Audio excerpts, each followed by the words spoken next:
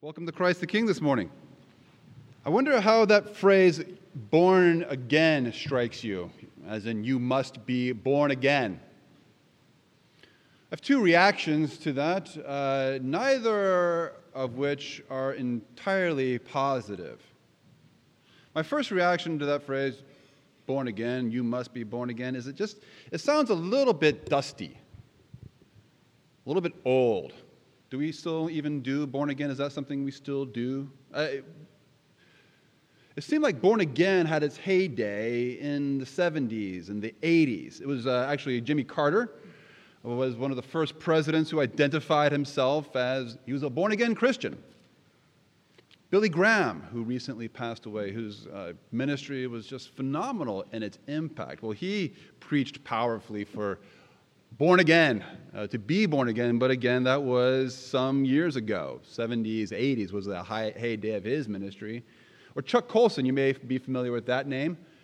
Chuck Colson, the founder of Prison Fellowship, wrote an autobiography entitled Born Again, writing again in the 70s and 80s. And it just feels just a little bit dusty. Do Anglicans isn't that more of a Baptist thing anyways? Do we even do born again? So that's my first reaction to born again. Maybe yours is the same. The second is it sounds a little bit dramatic, born again. Now, if I hear that phrase, I think it applies, without much reflection, I assume that it applies to the destitute, that have the dramatic, see the light and turn around. Like Chuck Colson, for instance, you may know that he was arrested in connection to the Watergate scandal, and in prison, he converted. And so appropriate for him to say he was born again.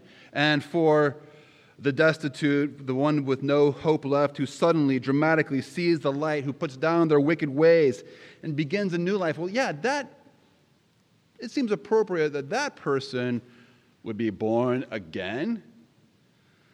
But what about the rest of us whose lives just don't seem to be that dramatic? We don't have the dramatic lows or the dramatic highs. Well, if we're a little bit incredulous about or confused by this statement, you must be born again, we're in good company. We're not the only ones to encounter that question and think, huh? Nicodemus in John chapter 3 was just as incredulous as you may be. Turn there in your service leaflet. You may want to open your Bible as well. Now, we're told a lot about Nicodemus in a few short verses. We're told that he was a Pharisee, and that implies that he was a ruler. He was not only a ruler of his people, but someone who was, among other things, extremely moral, extremely attentive to God's law. He was a moral person. He was a leader of his people, respected in his community. He was inquisitive. He came to see Jesus. Courageous. He came to see Jesus at dark. Do you notice that we're told that he came at night? Why at night? Because Nicodemus' association with Jesus would probably not have been received kindly by Nicodemus' peers. So he's courageous. He's respectful. Nicodemus addresses Jesus as his teacher, a rabbi, a term of respect. Respectful, moral, a community leader who believes in the divine origin of Jesus. We believe that you are from God.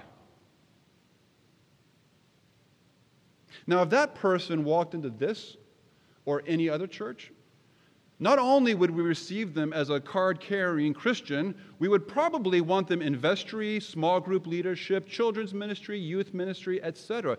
God, please send us more people who think that Jesus was divine and are respected in their community and are morally upright. Would that person walk into our doors more often? You'll note that Jesus is less enthusiastic about Nicodemus than I would be. He tells Nicodemus that in his present state, and his present state was good, moral, respected, respectful, by all measurable standards, Nicodemus was in a pretty good spot. Yet in his current state, Nicodemus is blind to the things of God. You cannot see the things of God, the kingdom of God, says Jesus in verse 3. And despite the promising path that Nicodemus is on, and Nicodemus is on a promising path, he's seeking after Jesus despite contrary opinions that he's going against. He's seeking after Jesus. Yet, despite his promising path, without some dramatic change, he will not enter the kingdom of God in the age to come. That's obviously a reference to eternity. This is something with eternal implications. And the change that Nicodemus must undergo is so dramatic, so profound, that it can only be described in this dramatic terms of being born again to a new and different life.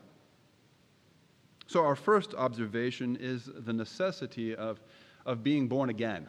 Apparently, Jesus did not think being born again was a passing fad that went out with the 70s and 80s. He thought it was an absolute prerequisite to experience God now and to enter God's presence in the age to come. So the necessity of being born again.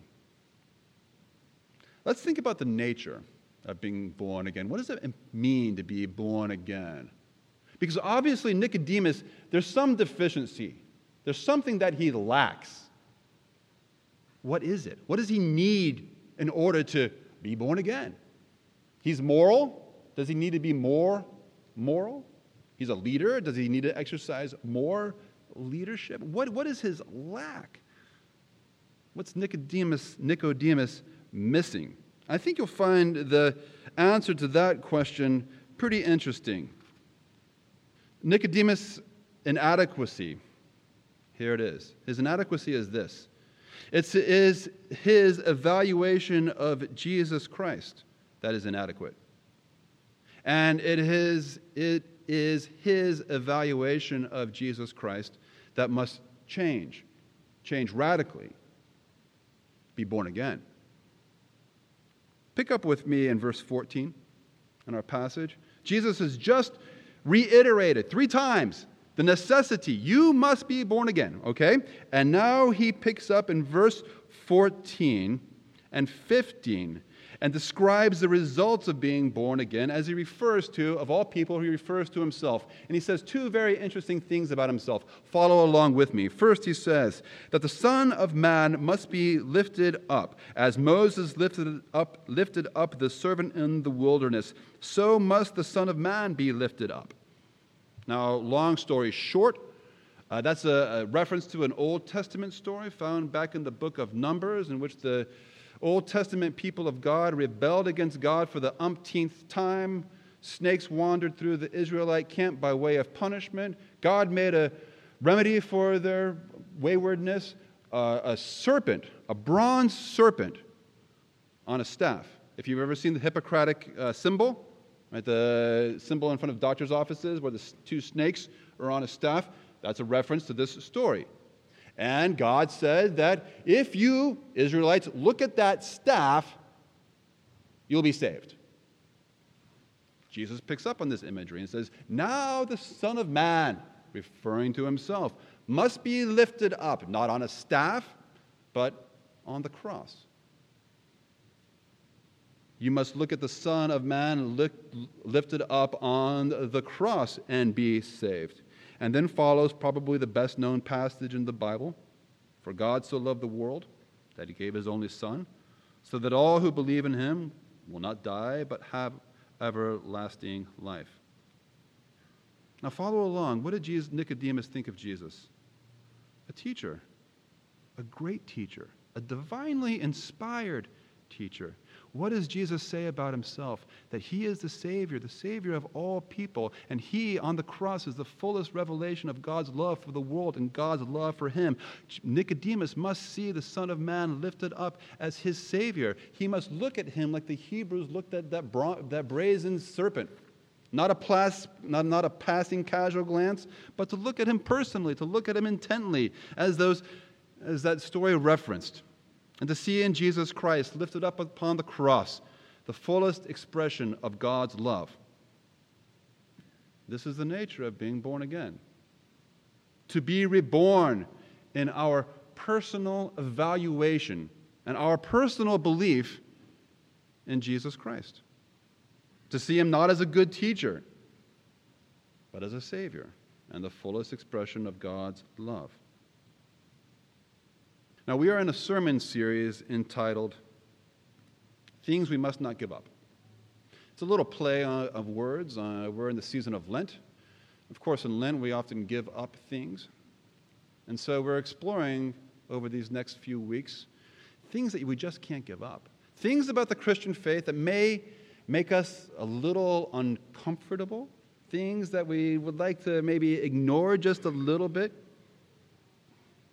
And I think conversion is one of those things that we would rather just disregard. And being born again is one of the many ways the Bible speaks of the necessity for our conversion. And I think we're all just tempted to de-emphasize or to even ignore this repeated insistence that you must be born again. I think we'd all prefer a faith that required a little bit less of a dramatic decision from us. A faith that was a little bit more gradual. I discovered a new phrase this week, gradualism. You look it up in Wikipedia, you'll find the same. Gradualism is something that applies to a wide range. It applies to biology and a gradual process of evolution. It applies to moral growth, gradually becoming better. It applies to a political process of changes are made gradually. And as the name implies, gradualism suggests that profound change occurs gradually, incrementally. I think I pronounced that word correctly. Almost unnoticeably. And that's how profound change comes along. Have you seen the movie Uncle Buck? Yeah. Very few people. Yeah. Uncle Buck starred John Candy, Macaulay Culkin. John Candy, his character, was believed in gradualism. John Candy's character, Uncle Buck, was a little bit down and out. And he's making a new start in life. And so he tells his sister-in-law, I've quit smoking. Sister says, oh, that's great. John Candy's character says, yeah, I went on to cigars. After cigars, pipe after pipe, chewing tobacco after chewing tobacco, those patches. It's a 5-year plan, a gradual plan for his self-improvement, gradualism. I think Christianity would be much more palatable if it were much more gradual. I mean, wouldn't it be nice if we could just be assimilated, sort of anonymously? You just kind of hang out with Christians, and then we could be kind of clumped into the category of being Christian as well. Wouldn't that be great? Wouldn't it be great if Christianity was just demanded our gradual moral improvement? Just take a few steps here and there. Even better, wouldn't it be great if Christianity could just be inherited by virtue of being born? Wouldn't that be so much more palatable, so much easier? But that would not be recognizable Christianity. Note what Jesus does not say to Nicodemus.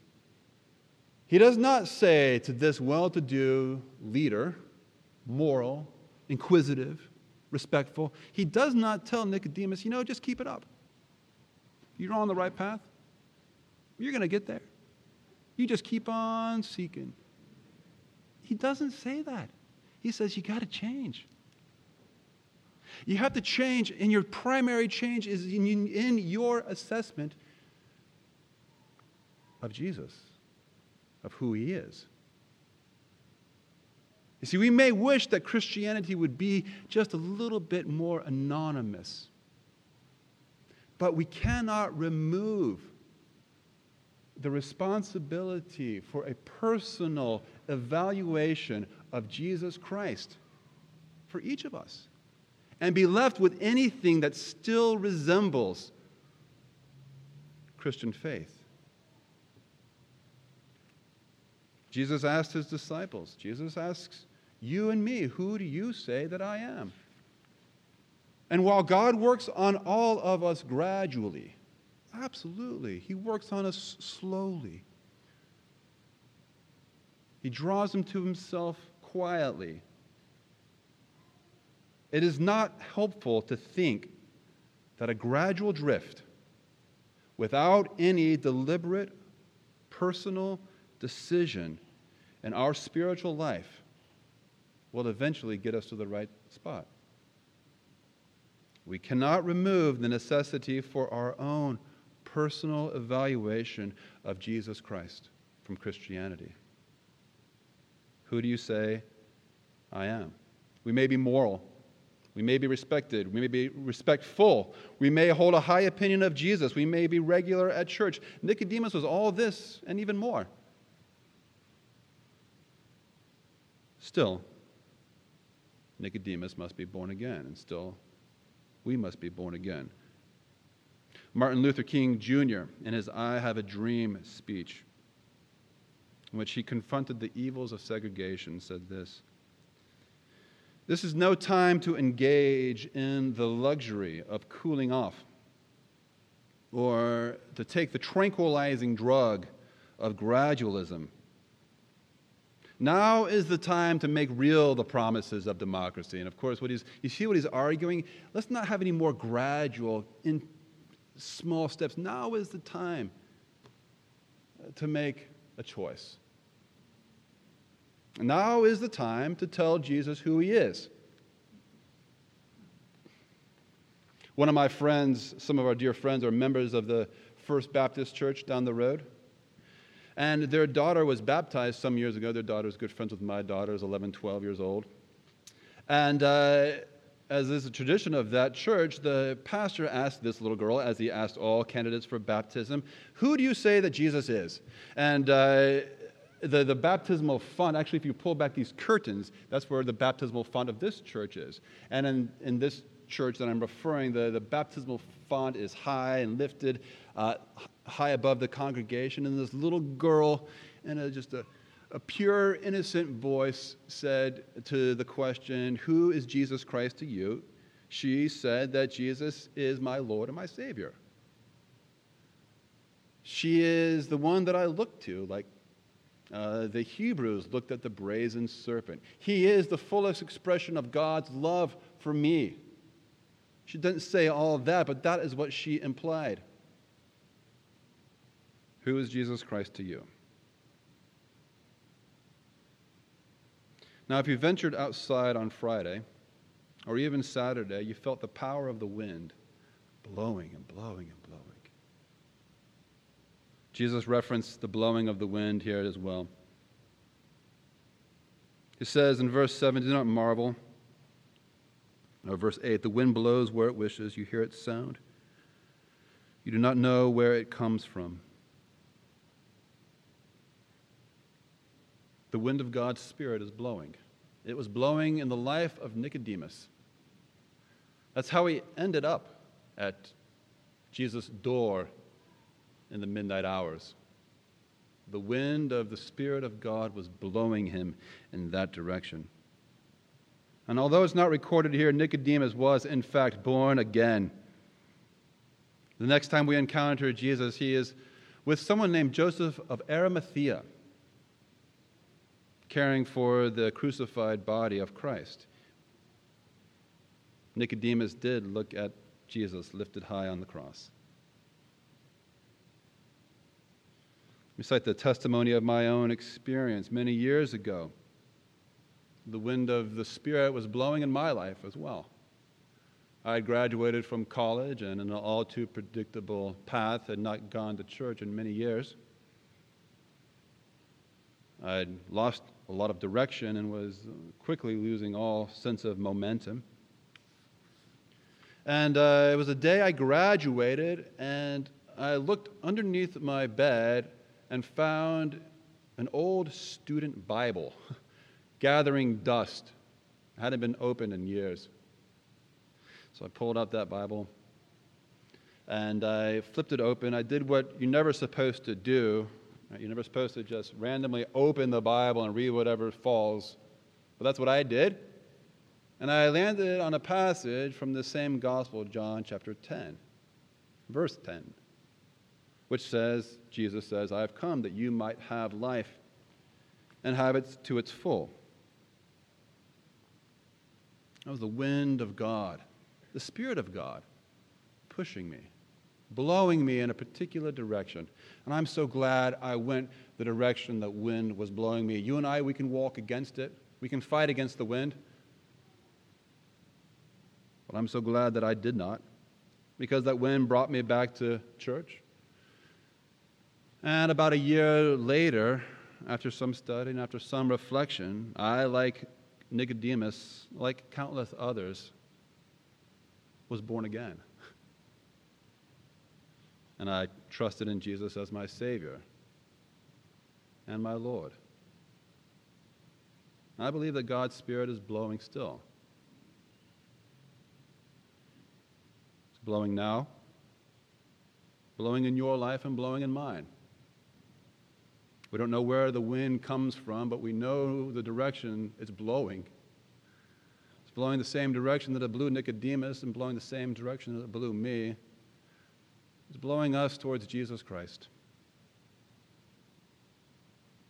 So come to him now deliberately. Come to him personally. Come to him as he deserves to be come to, as a Savior and a Lord, your Savior and your Lord. So friends, we must not give up conversion.